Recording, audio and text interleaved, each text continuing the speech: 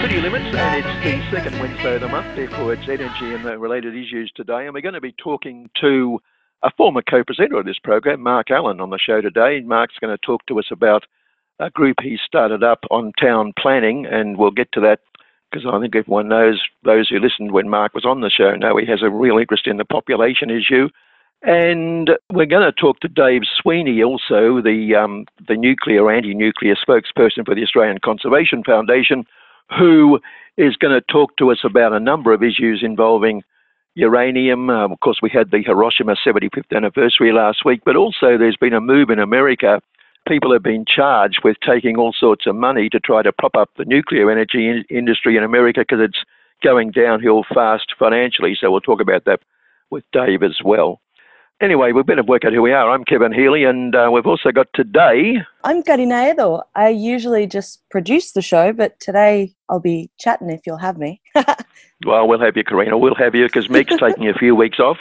Thanks, Karina. You've also been keeping us on air all these weeks, so it's been quite wonderful.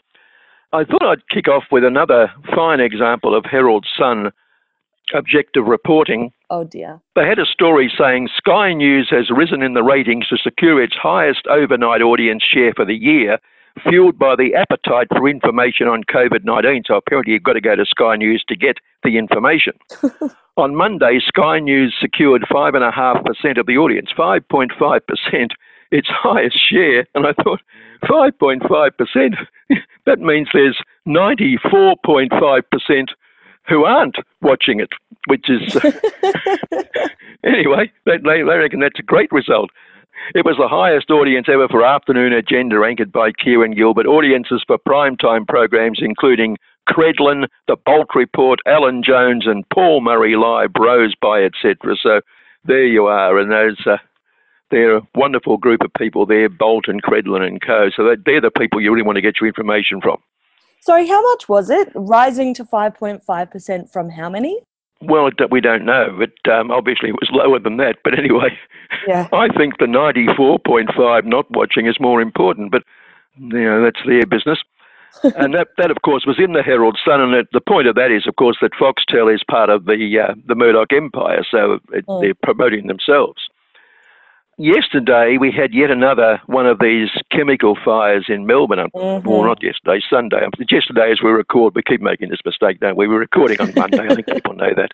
But on Sunday, we had yet another chemical fire in Melbourne, which burnt for a long time. People were told to keep their windows down, to not go outside, and turn off air conditioners for several hours afterwards. Yep. And it was a fire. No one knows what happened, what caused it, but people locally said they started to hear explosions at about 4:30 in the morning, and further explosions believed to be caused by batteries and aerosol cans in the recycling depot could be heard all morning as firefighters fought the blaze.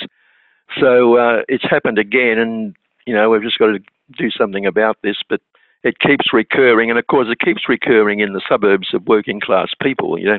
They don't put those things in the suburbs of the nice people. Yeah, that's true. No, people don't want to be near recycling plants. That reminds me of the one a couple of years ago. That recycling plant, was it in South Australia, that burned down because they had just been stockpiling so much unprocessable recycling material? Do you remember that? Yeah, there was one in South Australia. There's been a few. That one we had that damaged the Stony Creek, for instance. And Stony Creek still hasn't recovered from that one, so... What about these places makes them so flammable, Kevin? Well, I mean, that's exactly, yes. Okay, also, you'll be pleased to know residents of known tax havens held more than $5.7 billion of cash in Australian bank accounts, according to figures released for the first time, suggesting the local financial system remains vulnerable to money laundering and tax avoidance. Who would have thought? Who would have thought that? Yes. The Australian Taxation Office has made public as part of a global effort to crack down on those shifting assets offshore and seeking to avoid tax. The figures reveal residents of tax haven countries such as Cayman Islands or Tuvalu have substantially higher average balances in Australian bank accounts compared with Germans or New Zealanders. The most striking of these is the Marshall Islands, where 71 residents of the Pacific Ocean tax haven held $386 million in Australian bank deposits at the end of 2018, or an average of 5.4 million per account. That's about 120% of GDP for the tiny nation, whose main source of income is grants from the US government. Oh. Mark Zernsak, who was a spokesman for Tax Justice Network Australia and has examined the deposit, said there were some serious red flags in the data. I would have thought so.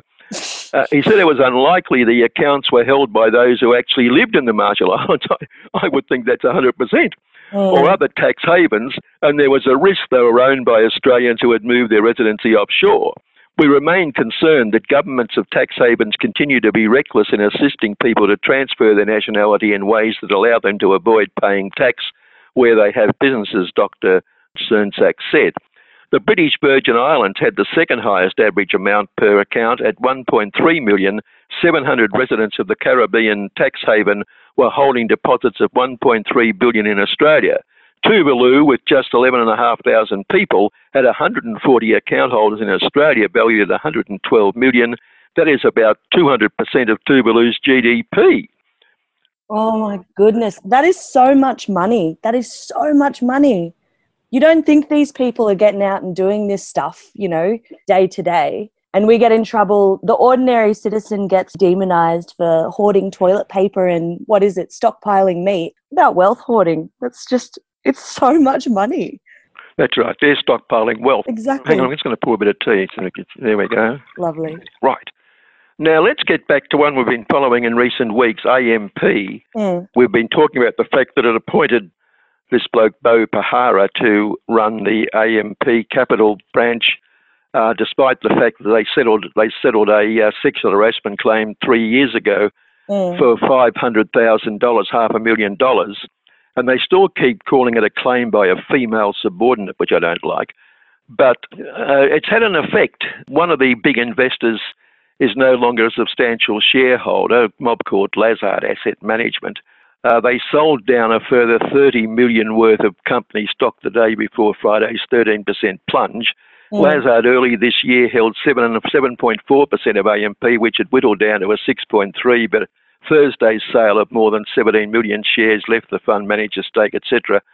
And interestingly enough, they've shown that they really do support women, because the AMP, they promoted a woman called Kylie O'Connor to lead the asset management arm's real estate business, replacing the long-serving Carmel Hourigan. Now, Carmel Hourigan was the woman overlooked when they appointed Beau Pahara. So it was between the two of them, and she has now left the company and gone to work for another investment company. And also, there's a couple of things. But just late last week, and this is interesting, the AMP has suffered another blow with the head of its Australian business, Alex Wade, abruptly exiting with immediate effect. Yes. Mr. Wade, who ran the wealth and banking operations after they were merged to create a larger Australian division, has been with the group a little over 1.5 years. In a statement on Thursday, AMP said he was stepping down from his role effective immediately, but did not give an explanation why. Mr. Wade was appointed to run AMP's wealth business in December 2018 and joined a month later. Goes on, but the exit of Wade comes after AMP said it expected underlying profit, which strips out one-off items, of 140 to 150 million for the 6 months to June, a drop of more than half from the same period a year earlier. So they're having a lot of trouble. Beau doesn't seem to be pushing up the income a lot. Then last Wednesday, Daniel Crennan, who's the deputy chairman of ASIC, which is the Australian Securities and Investment Commission, said Wealth Management Group AMP, gets worse for them. This is terrible, Karina. Wealth Management Group AMP may face criminal lawsuits by the end of the year. Crennan told a parliamentary hearing that the regulator had a number of investigations that are ongoing internally, along with a number of investigations that have been briefed with the Commonwealth Director of Public Prosecutions in relation to AMP. These would, of course, arise out of the Haynes Royal Commission, where they came out of it very badly indeed. Under questioning from Labor MP Andrew Lee, who asked if any matters would likely be filed in court by the end of the year, Crennan said, yes, I would think so. There's a significant number of matters, Crennan said, which was more than 5, less than 50, significantly less than 50. It wouldn't be within our practice to identify with any precision how many investigations we have ongoing into any particular entity. So they could face all these charges by the end of the year. But an AMP spokesman said the company would respond diligently to any of ASIC's concerns. ASIC handles its own civil cases but refers cases to the CDPP, that's the Director of Prosecutions, when an investigation involves potential criminal matters. The new court matters will compound problems facing AMP, which has two separate class action lawsuits filed against it last week. The first by aggrieved former financial advisors claiming the company dishonoured long-standing contract terms, and the other seeking damages for unethical life insurance advice. So it just gets worse and worse for them, Karina. I know. Here we thought it was just a simple matter of profit-motivated business, but it seems that there might be a little more lurking under the surface here. Oh, yes. So poor old AMP is in all sorts of trouble. Kevin, I think we're running out of time for this intro today. Are we okay? Is Mark on the line? Yes. Oh, good. Well, okay, we'll go straight to Mark, yeah. Great. We've got Mark Allen, a former co-presenter on. Mark, you've formed a group. What's it called again? My group is called Town Planning Rebellion. That's right. When I saw the title, I thought it's one of the most egregious examples of plagiarism I've ever seen in my life. Yes, that's right. Well, that's kind of deliberate. We're trying to tune into the whole Extinction Rebellion thing that's going on and go with that wave that they've created. So we're kind of riding on their wave, so to speak. So tell us something about it. What are you planning to do? And how, I suppose you've been delayed by the whole pandemic situation. We have. It's changed our approach somewhat. So we're sort of issuing a lot of press releases at the moment and spreading the word, especially on social media, and just getting the word out there that we exist and why we exist. And the main purpose for our existence is to bring into the forefront of people's consciousness about the massive climate impact that construction and development has.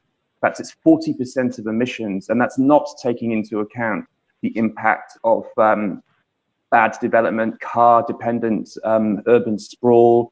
It doesn't take into account the loss of biodiversity. It doesn't take into account the extra food miles that are created when we build on our food bowls.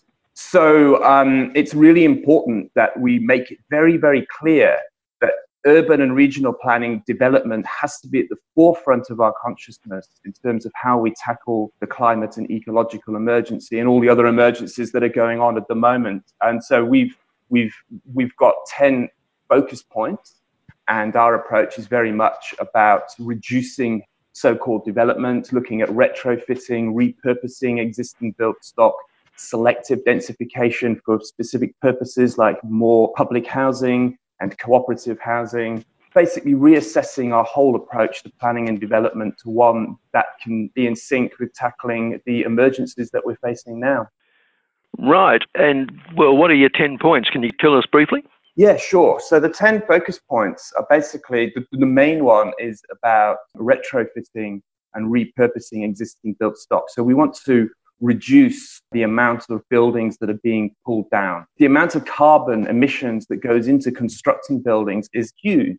So to pull them down, which requires more carbon emissions, put them into landfill and then pour more high carbon concrete in order to build new buildings makes no sense whatsoever. And that's what's going on so much in Melbourne at the moment. We are pulling down so many decent, robust buildings that we can retrofit, that we can better use in many circumstances. And there's the whole retrofitting the suburbs movement, which David Holmgren the co-founder of Permaculture has put in place about how we can actually better utilize our existing built stock in a low carbon economy.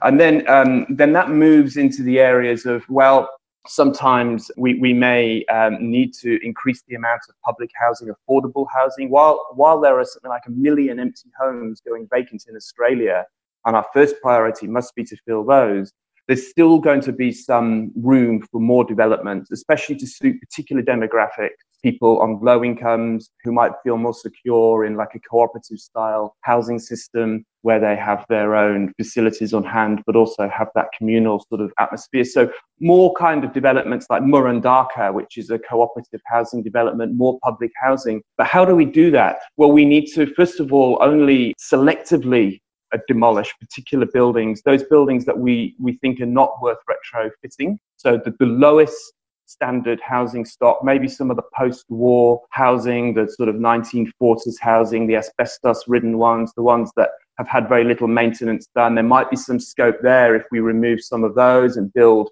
really good quality, well-built, medium density housing. So it's about being really selective, though. We're absolutely against upzoning and using zoning as a way of increasing densities, because that doesn't discriminate between good and bad building stock. So we're about increasing densities, but only for affordable housing. If you increase densities in any other way, you push prices up, and you can actually start gentrifying areas and force people on lower incomes out of share houses. What's your attitude to urban sprawl?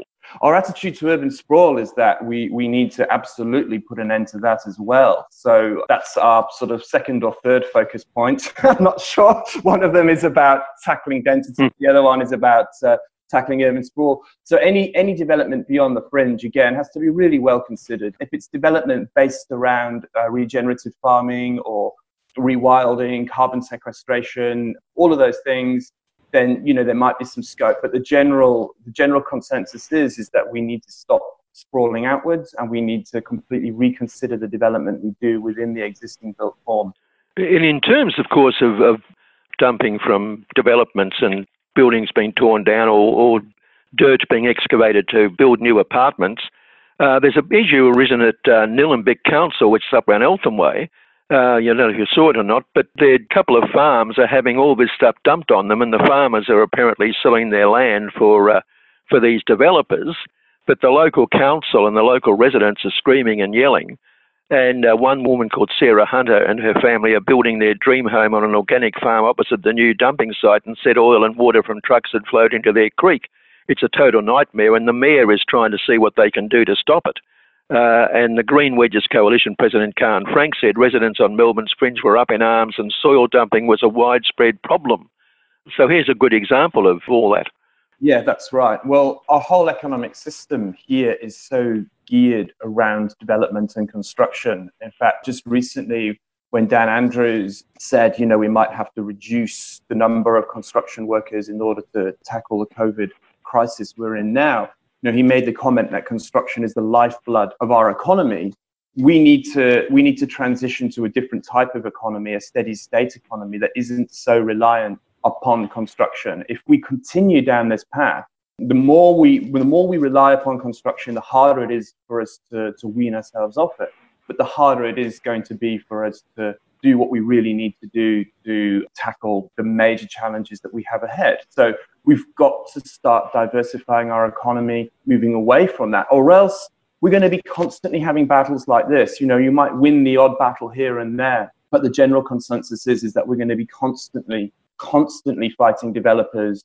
And of course, councils are losing their powers all the time. And that's another big issue too. The power of developers and the development lobby is such that they're now increasingly sitting in on decisions and having a greater influence, so that the power of local government is constantly being diminished, which is a big issue. Yeah, well, we talked about one last week where the minister has taken one away from Yarra Council, where 6 cottages are going to be destroyed for a big development. But again, it would indicate that because they're using coronavirus now to say we need to have more investment, so we overlook the problems and the environmental controls that should be looked at in these developments. I think they're getting away with a murder almost in terms of many developments using the coronavirus as an excuse. That's the great tragedy. So many of us were hopeful, probably naively so, that this crisis, this coronavirus pandemic, would provide an opportunity for us to actually start thinking that we can go about create a new normal in face of the massive climate emergency that we're facing. And the hope was that a lot of right-wing politicians who deep down might have realized that they were on the wrong path, but were too egotistical, so to speak, to actually admit that they were wrong, could have used the cover of COVID to sort of change their approach and say, okay, we've got a legitimate excuse now, we can do this and save some face, and put us on a new trajectory. But what they've actually done is they've actually used COVID to dig deeper into their neoliberal capitalist development at all costs ideology. And it's not just, of course, with development, it's also with giving increased powers to the fossil fuel lobby. It's an incredibly tragic lost opportunity that we've got. And the fact that they're using COVID to reduce our democracy, so to speak, and to reduce these important nuanced conversations that we need to have around development and construction is heartbreaking for someone like me who's been involved in campaigning for this for many years now. As you both talk about, I mean, it does seem like, I guess, the general feeling amongst people that I talk to is that these odds kind of do seem really insurmountable. You know, with even public housing developments that could last another, what did they say, 100 years, still being renovated and changed up, and people being moved further and further out. Against these seemingly insurmountable odds, these are really amazing focus points: retrofitting, focusing on urban sprawl, density. How is Town Planning Rebellion going about trying to implement this? Yeah, that's actually very difficult because we are, a lot of people would see us as being very radical, because we are actually, you know, very few people involved in sustainable planning are going as far as saying we need to move to a steady state society. We need to wean our economy off construction. We need to talk about, you know, filling empty buildings before developing sites. So a lot of sustainable planning is damage control, from my opinion. And what we're saying is we're looking at massive systemic change. So we are basically at this stage, we are just really trying to spread the word and trying to bring it into more conversation in environmental circles and beyond, that we actually, the trajectory that we're on now with this economic system that's reliant upon the constant pouring of concrete, which has to go on indefinitely. It can't ever stop because our whole system is reliant upon it, has to change. Now, our original plan, and it still is our plan, was to, because we are connected to Extinction Rebellion in the sense that we agree with their 3 demands, and we also have those 3 demands. We also have a couple of other demands. One is that we transition to a steady state or degrowth society, and the other one is that we look at the way behavioral change, the way we approach activism, but that's a whole other topic. What we really focus and connect with them on is the citizens' assemblies, because it's all very well, you know, groups like Extinction Rebellion who are very good at the protest side of things, but what are the policies we're putting forward? What will the society look like that we're fighting for? And that can only really be achieved through direct forms of democracy. We can't rely upon governments anymore to get us out of this mess. I'm not saying we should completely ignore the democratic process. I'm still in communication with some politicians and trying to influence them and having some good relationships with them, but it's slow and it's tokenistic. So we're going to need direct democracy, citizens' assemblies, and that's where Town Planning Rebellion will be. We're going to stand up and say we need to have citizens' assemblies about town planning.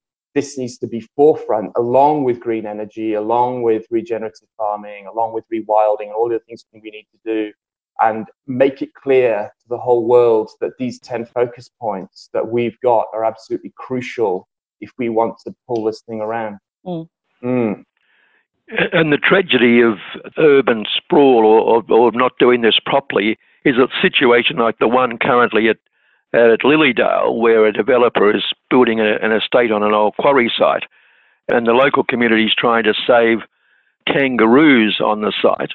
It's interesting, actually, because a couple of weeks ago, the developer said, unfortunately, the culling approach is deemed the most humane method of dealing with the welfare of the local kangaroo population. But obviously, the developer's seen the writing on the wall, because this week he's come out supporting the community and the council. And indeed, Indigenous elder and researcher Janet Turpey-Johnston, who was on the board of the Mullum Mullum Indigenous Gathering Place, said she was concerned by the government's attitude and the lack of real knowledge by the Department of Environment, Land, Water and Planning. And that's the point you just made. You can't depend on government, because in fact the only group now that wants them to be culled and says there's no other choice is the State Department. Yeah, exactly. Again, it just goes to show the limited powers of local government. The local government are in favour of, you know, rehoming them. Look, there's 2 issues here with this. I mean, the first issue is obviously the very important issue of the welfare of the kangaroos and the tragedy of the fact that people who've grown up with these kangaroos and watching them, kids who've connected with them, bonded with them, and seeing that taken away is heartbreaking. And, you know, it's really important that we do everything we can to ensure that they're rehomed. It will be a very traumatic experience for them. They have to be like darted and moved. It's not going to be nice for them, but it's better than killing them. But of course, there's another bigger issue here as well, which is why are we building? Now, I don't know the site. I haven't been to the site. I know some of it's a disused quarry. Part of the site might be ideal for development. I don't know. But certainly for the pictures I've seen is a lot of the area where those kangaroos are is country to me that looks like it should be left well alone. And even when this is developed, there's going to be more and more and more battles that people are going to have to fight. And the whole point of Town Planning Rebellion is it's great that we're fighting these individual battles, but we've actually got to change the system that makes it so that we have to keep fighting these battles.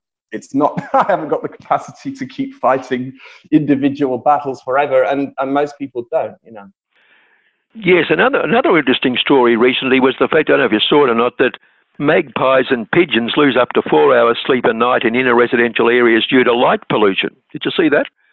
I didn't know, but it doesn't surprise me. Yeah, they say that both magpies and pigeons average 10 hours of sleep per night. We found that magpies, this is a group that did the study at La Trobe, magpies lose more non-rapid eye movement sleep under white light than amber light. By comparison, pigeons lost around 4 hours of sleep under both white and amber. And it goes on to recommend, Melbourne and La Trobe graduate researcher Farley Connolly said artificial light should be used only when needed. Switch off that porch light, install sensor lights, remove decorative lights from trees, balconies and other outdoor settings, and keep street and park lights directed to the ground or shielded where possible. And if you've ever woken up by the call of a magpie, remember it could be just as sleep deprived as you are. So it's interesting, another aspect of urban environment where we're affecting the poor bloody birds. Well, it is. And another issue, of course, is that if we switch off lights, we save emissions, and so many lights are left on unnecessarily. So it's another example of why we need to have this behavioral change. It's really important that we have systemic change. It's pointless, having shorter showers if we keep building and keep doing all this. We've got to do both. So we've got to think about our own actions, and we've also got to change the system as well. And this is a prime example of that. It's just encouraging people to think differently about resources and light, and does that light actually need to be switched on? And I think we need to do more, get people to think along those lines about how they can curb their own personal impact without distracting us from the need for systemic change. Yeah.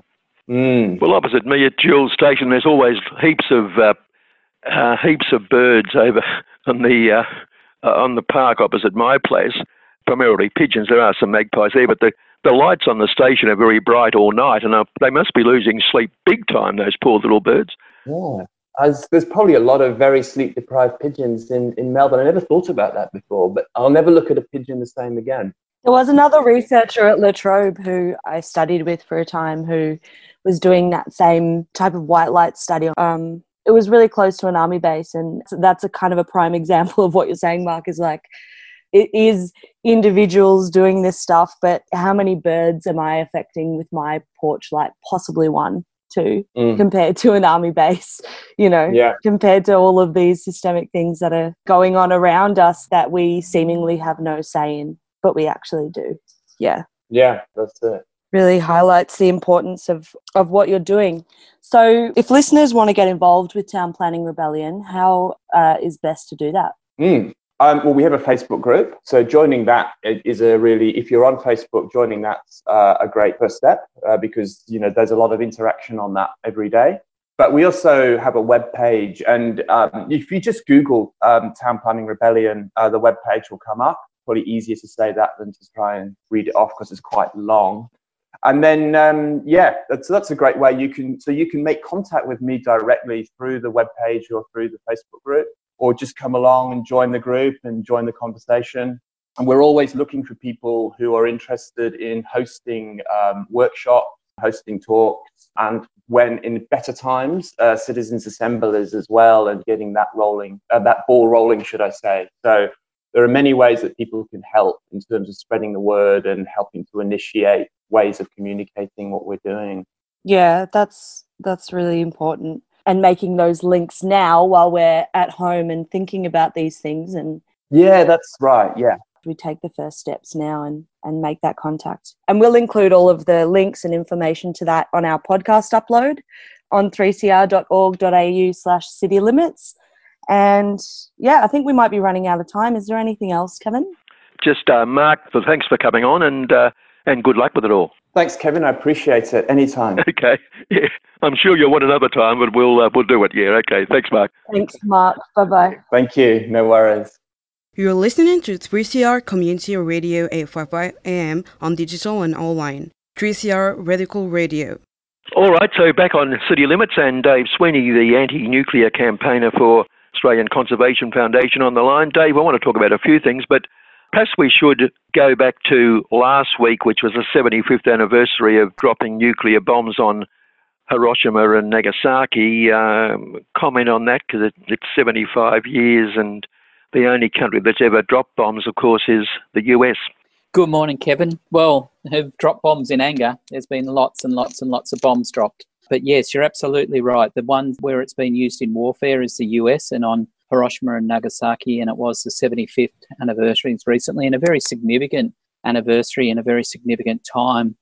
And it was actually really good to see that over that time, the ICAN, the International Campaign to Abolish Nuclear Weapons Initiative, the initiative that was born in Melbourne in 2007. And which won a Nobel Peace Prize. Indeed, it did. And so that's a great thing. And it really pushed at this 75th anniversary, Kevin, be not just an honouring or a looking back and a reflection on what happened and an honouring of those victims then, but it is actually a forward-looking thing to ensure that this never happens again, and doing that by promoting the UN Treaty on the Abolition of Nuclear Weapons, or the Prohibition of Nuclear Weapons, and 4 more countries came on board and ratified that, Kevin, during that 75th, the window between the 6th and the 9th of August.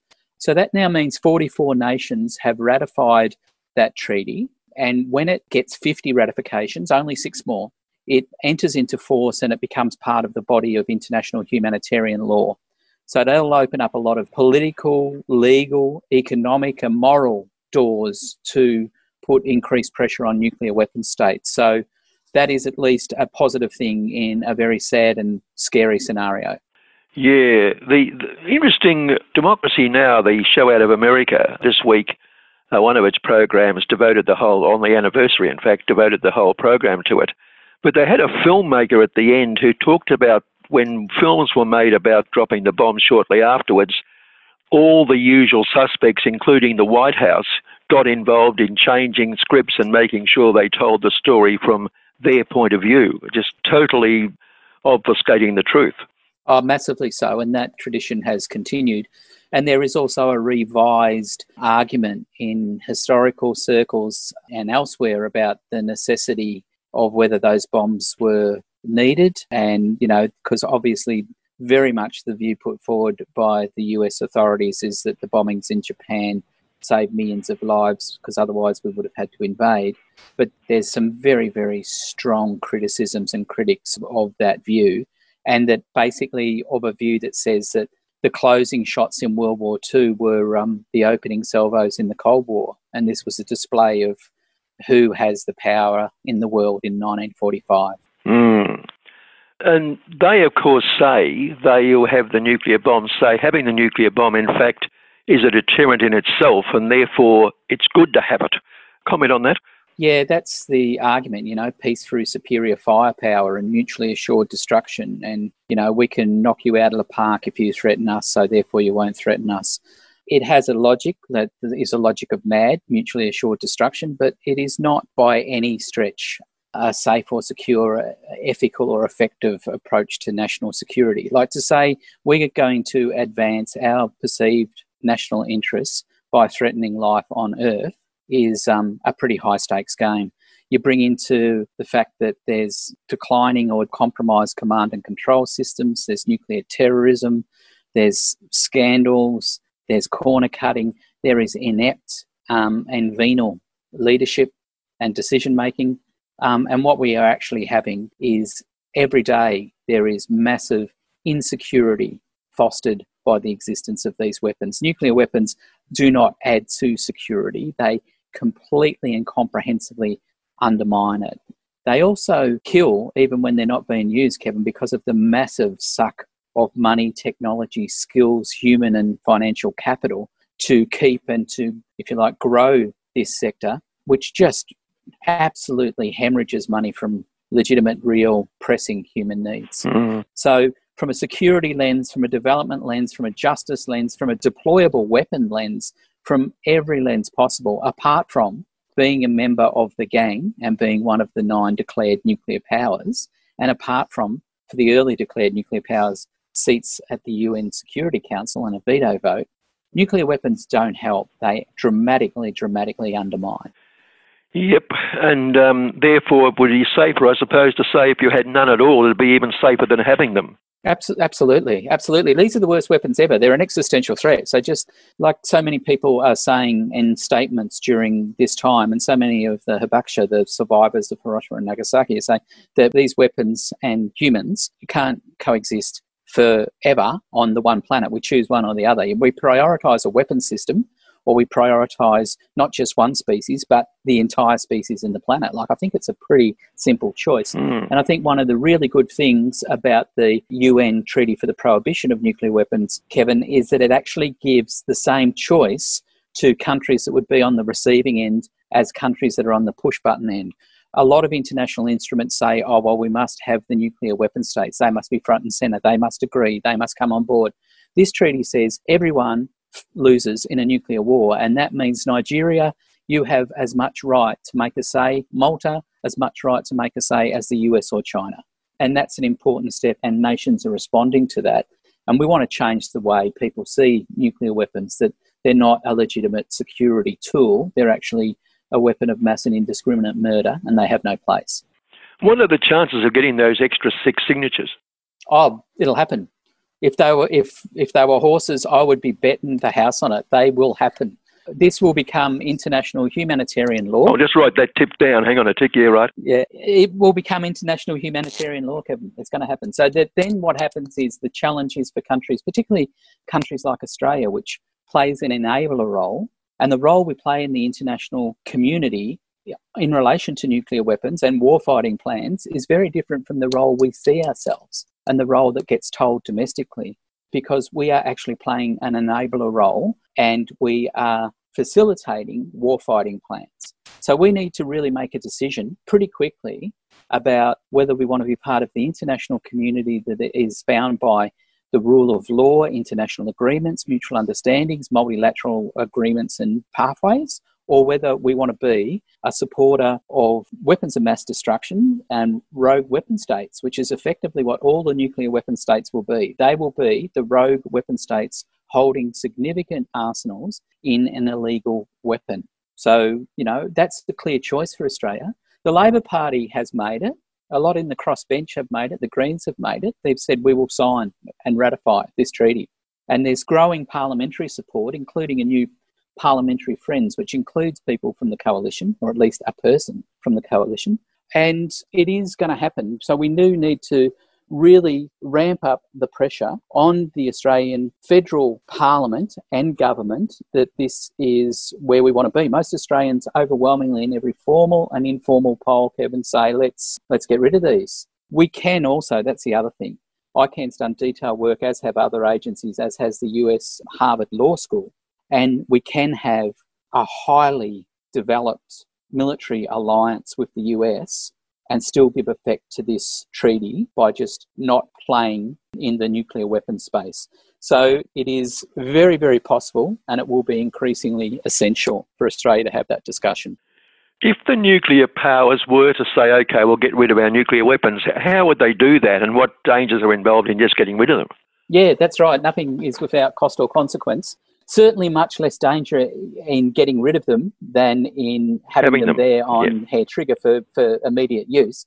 But and we have got a model, because there was, over the last 2 decades, there's been a program, Kevin, called From Megatons to Megawatts, where what happened was nuclear weapons have very highly enriched uranium, far more so than what's used in a nuclear reactor, and you can effectively downblend it and then use that fuel in a reactor. So that's one option, and that's an option that's been proven, where nuclear material has been taken from a weapon, downblended and turned into nuclear fuel for a civilian power system. There's other ways you could take that material, you could just put it into direct and controlled storage. There's a whole range of things that could happen. That it's not without complication or risk or cost, but all of those things absolutely pale compared to the ongoing cost of the existence of these weapons and the consistent rollout of new generation weaponry. Like even recently in the US, in the midst of this corona thing, just for nuclear modernisation, just in the next 4 years, over $80 billion US snuck through in a bill last week. So that's 20 billion a year, and that's not for maintaining the existing. That's 20 billion extra to just top it up and play with it and maybe put some new signage on it. And again, it's just money that is going into this chute of threat, risk, destruction, existential threat to the world, as opposed to money that could and should be answering real human needs. Yeah, and it's more dangerous when you've got Pompeo and Trump, particularly Pompeo, almost itching for war at the moment. Well, it's deeply concerning, like there's this whole saber rattling that's coming up with an election where Trump is looking increasingly fragile. And, like Maggie Thatcher and like leaders have shown for many years, nothing rallies votes as much as a sense of an external threat. So whether that's real, perceived or manufactured, it serves the domestic purpose, but it serves it at considerable and continuing cost. So, yeah, look, every aspect of this is really disturbing. There's 15,000 of these weapons in the world, Kevin, and it's largely basically about 13,000 of them split between the US and Russia. And Trump and Putin are not the men that you'd choose to have the future of everything you've ever known or everything that might ever be in the hands of. They're venal, they're authoritarian, they're, precious, combination of precious and ruthless. And, we need to actually step back from this. And in the same way, in a measured way, the same way we've done with chemical and biological weapons and cluster munitions and landmines, making these things illegal in the international frame is a really big start to shrinking the space that they're used in or the space that they're spoken about and the way they're spoken about. And they're really important steps. We can't go to the US military and say, you're the most powerful military in the world. We're a group of civil society groups. We're a group of doctors. We're a group of faithful people. We're a group of small non-aligned nations. We want you to give up your nuclear weapons. We can't force them to do that by force. We can force them to do that by shrinking the water hole that they swim in. And that's what all this is about. This is about delegitimizing these weapons and having the entire discussion, not about some geopolitical thing as the boys in suits run through, how they pronounce difficult to pronounce names. This is about our future, our planet. You use even a small portion of that 15,000 and things are over and out. And that is not acceptable, that we risk everything that was and everything that is and everything that may be because of dickhead decisions today. So let's make a good decision and remove the ability for dickheads to finish in a morning what's happened over eternity. That's not too wild a proposition. There will still be militaries, there will still be wars, there will still be conflicts. We can still harm and kill each other. We just can't harm and kill the planet in one hit. Now that is a descaling, a de-escalation that is necessary, and the treaty provides a pathway that is possible, and countries are seeing that and people are seeing that. And it has reanimated and revitalised the way we talk about disarmament and abolition. And that's a good thing. It's a big mountain to climb, but it's really worth it. The view is essential. Yeah, you've talked many times to us, Dave, about the finances, the economics of the nuclear power industry and how it just doesn't add up. And there was a case last week, a top Ohio legislator and 4 others were arrested by federal authorities and accused of illegally collecting $83.7 million in Australian terms in political contributions. The purpose of the money helping to bail out the nuclear power industry. And it's First Energy is the entity that has been connected to the millions that allegedly flowed to an Ohio politician and his political machinery. The Midwest state enacted a $1 billion bailout that saved 2 nuclear plants once affiliated with First Energy in 2019. According to the US Department of Energy, wind power became the 3rd largest source of US generating capacity in 2019, and by 2050 nuclear will drop right out, and I hope it drops out before that.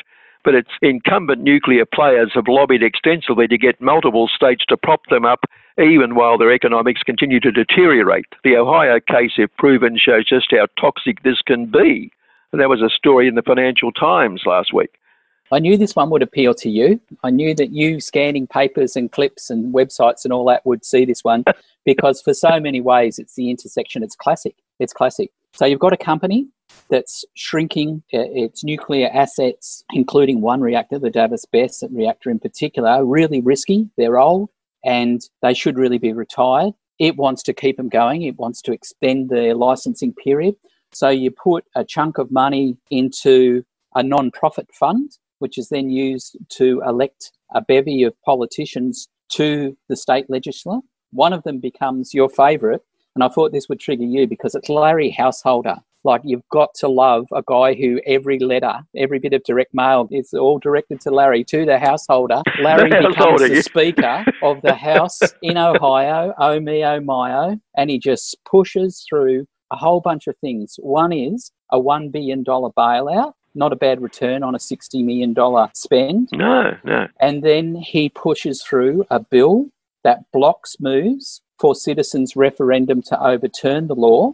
And then when people from opposed to this, like a public, massive, undeclared bailout to ageing and risky nuclear infrastructure, try to set about to gather sufficient petitions and signatures to demand a referendum to overturn the law, then Householder and crew sign up the 15 biggest signature collection firms to just Mickey Mouse projects to ensure then that they've got a conflict of interest because they're in receipt of this so-and-so's money. So the critics have failed to get the numbers simply because the democratic process has been skewed. And every step through this shows insider trading, shows a wicked lack of concern for prudence, governance, transparency, public money, public accountability, responsibility, all of this stuff. And they've been charged, like you said, the three lobbyists, Larry Householder and his chief aide, have all been charged with racketeering. And the feds are pulling the threads and they're unravelling, and it'll be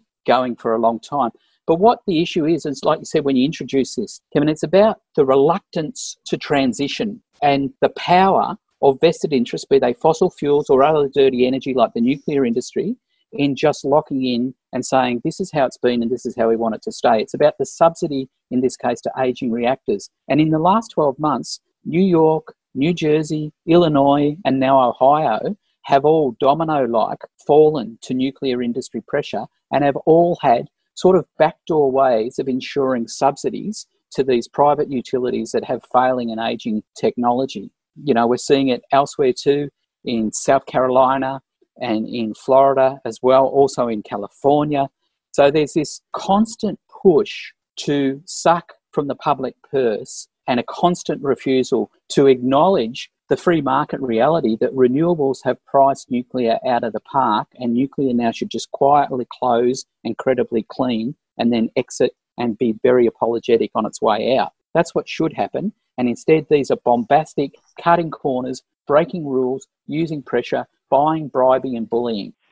And I would hope that 20% or down to only about 5% or something from by 2050, but I would hope that surely long before then they'll get rid of the nuclear power industry.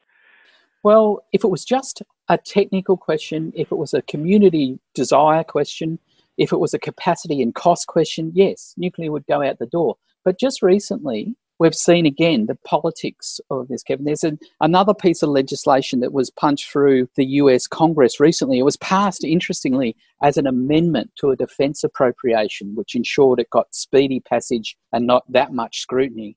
But it was called the US Nuclear Energy Leadership Act.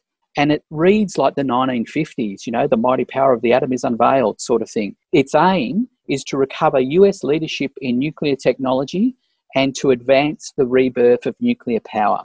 What this is doing is a massive chunk of public money, again, especially pushing so-called next generation or small modular reactors, and explicitly, and this is the difference in this one and the way that the industry is now positioning to, if you like, build a shield wall against its massive funding, its massive subsidy. It is explicitly linking nuclear energy to US national security. And as you can imagine, that's a blank check in the US. And it's also pushing a newly established agency in the US called the Development Finance Corporation, the DSC. And it's pushing that they prioritise and embed a push for international civil nuclear projects. So whilst the facts and the dollars and the community opinion and the capacity and the ability of renewables is all going down that path, the politics remains in the States, which is important because it's a quarter of the world's reactors and a quarter of the industry, and it powers and funds a lot. The politics there remain a lot like the politics in Australia, trapped and hostage to the dirty energy producers. Yeah, they obviously have enormous power, which is a great pity. A couple of things I wanted to raise, but I know you wanted to raise the issue of the Kimba toxic waste dump in South Australia, Dave. So in case we run out of time, do you want to talk about that now? Yeah, just quickly on that. It's reaching a really key and decision sort of point. A lot of listeners will be aware that for a long time, the Australian government of different ilks has been trying to find a solution, if you like, to radioactive waste management by moving it to remote or regional South Australia. There's been big fights at Muckaty and up near Coober Pedy and elsewhere. Well, now the whole focus is on a region called Kimba, west of Port Augusta, and there is now a push and some legislation that is currently before a Senate inquiry, which will report at the end of this month, August 31. And what that legislation would do, Kevin, is secure the Kimba site as our national radioactive waste store and dump site. And then it would also preclude that from any legal challenge. So that's sort of unusual, heavy-handed, undemocratic. Yes. And there's lots of people who are unhappy, lots of farmers and grain growers in the region, particularly the Bungala people, the region's traditional owners. 20-year fight to get their native title back, just had it back 18 or 24 months, and then suddenly this is in the plate. And they've said, we want to challenge this. And that's why Minister Pitt and the federal government are seeking to both name Kimba and then to actually close the door on any legal review. So it's really a concerning project. It involves double handling of intermediate level waste. It's not consistent with international best practice, but most concerning is that the traditional owners were never asked, actively excluded from a community ballot that was meant to test the temperature of the community about the project, and now are being set up to not be able to even have a day in court. So we are very much working and calling on Labor and the crossbenchers not to support this legislation when it lands in the Senate later this year. It would be a profoundly unjust and a profoundly irresponsible way to deal with a long-term waste. Yeah, and it shows, of course, that native title isn't worth the paper it's written on in many cases. I mean, you've got native title, but then they can come and do what they like on your land. Well, as Gary Foley and many others have said many, many times, native title ain't land rights, folks. Native title gives you... No, that's right. It gives you a right to negotiate, not a right to say no. So if you haven't got a right to say no, then I don't think you can ever really give a genuine yes. Well, we've seen it with Rio Tinto, of course, with blasting out 46,000 years of history. But even in giving evidence last week in which he said they were really sorry and they've apologised and they've shed tears, presumably, although there's probably crocodiles in that area.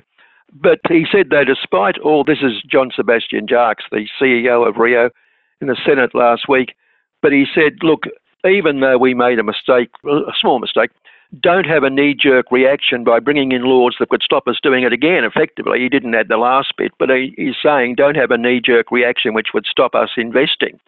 Yeah, you know, the triple bottom line still is pounds, dollars and euros. It's deeply, deeply disappointing. The other thing that's deeply disappointing about this is not just the lack of alignment between company rhetoric and company action, but the fact is that their action was lawful under our existing state and federal laws. Yep. You can blow up, consciously, deliberately, knowingly blow up 46,000 years of cultural history. Deny that practice and it is legal and lawful. So that is shameful and awful.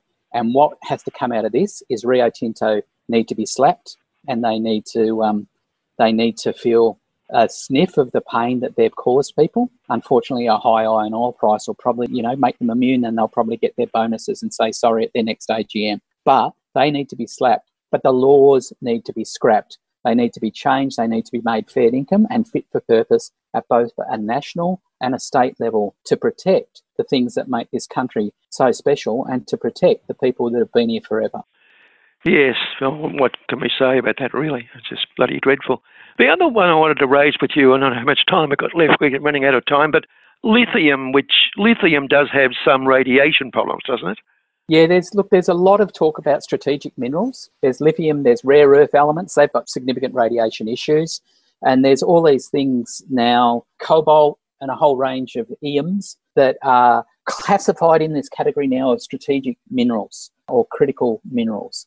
And they're linked to a lot of high-end technology, a lot of energy technology, a lot of defence and communications technology. And they're coming to their own a bit now, Kevin, because China dominates particularly rare earth elements. It dominates the world production of that.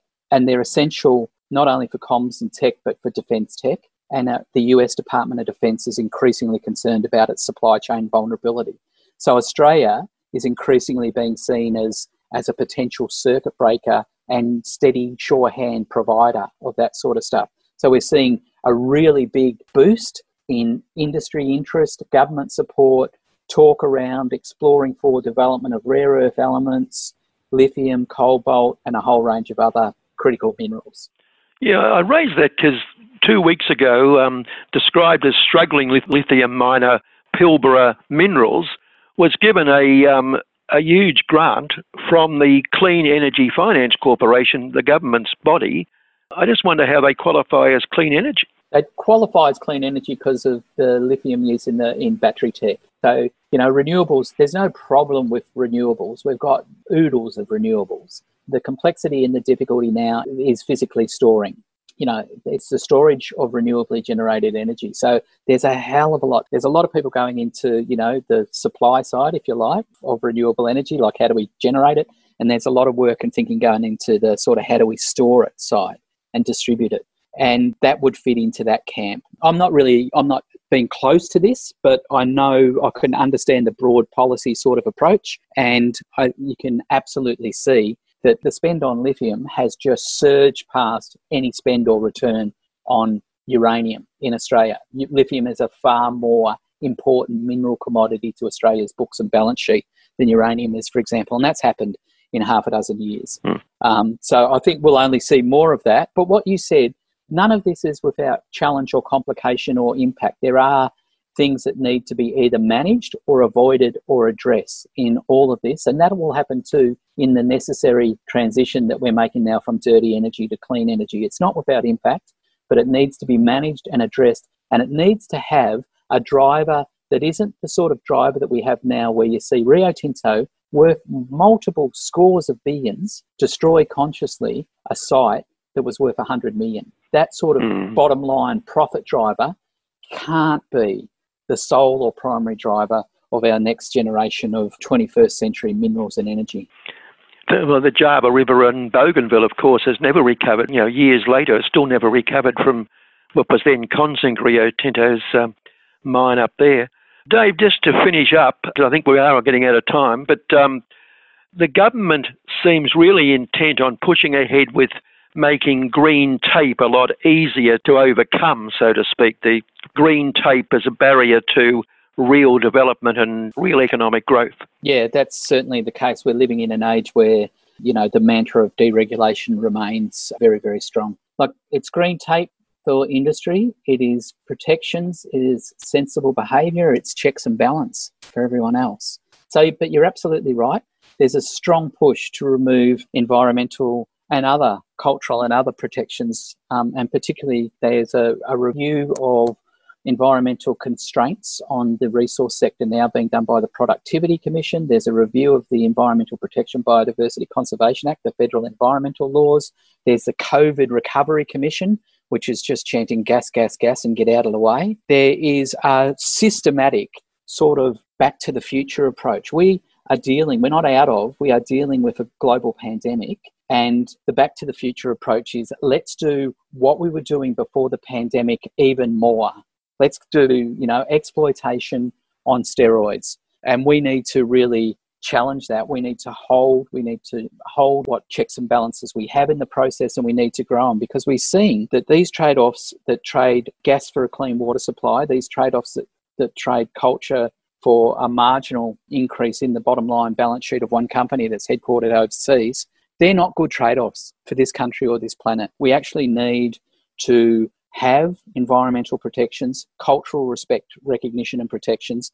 Otherwise, this turns into some sort of free market privateer nightmare coming out of a global pandemic into an increasingly challenged and constrained and politically shrunk world being driven solely by really robber baron capitalism is a very ugly scenario. And it's not the scenario that we need, and it's not the scenario that we have to have, and it's not the scenario that heaps of people, not just us and the listeners, but heaps of people don't want to see that happen. So, we've got to use our voice as an agency to make sure that future isn't the future that comes true. Yeah, well, let's hope we do, because I think it's going to be a dangerous period ahead as they, under the cover of COVID, try to push a lot of things through. Dave, look, thanks so much for coming on today and all that information again. And we'll talk to you again some other time, of course. Thanks again for giving us your time. Absolute pleasure. Thanks for the opportunity, and thanks for the work you're doing. Okay, Dave Sweeting there from the Australian Conservation Foundation, anti-nuclear campaigner. And that's it for City Limits this week.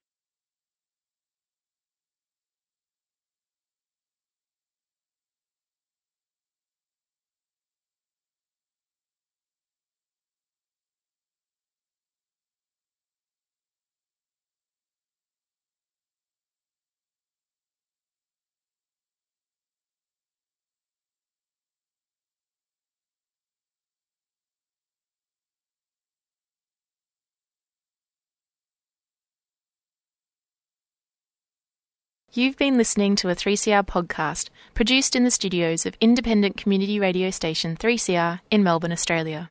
For more information, go to allthews.3cr.org.au.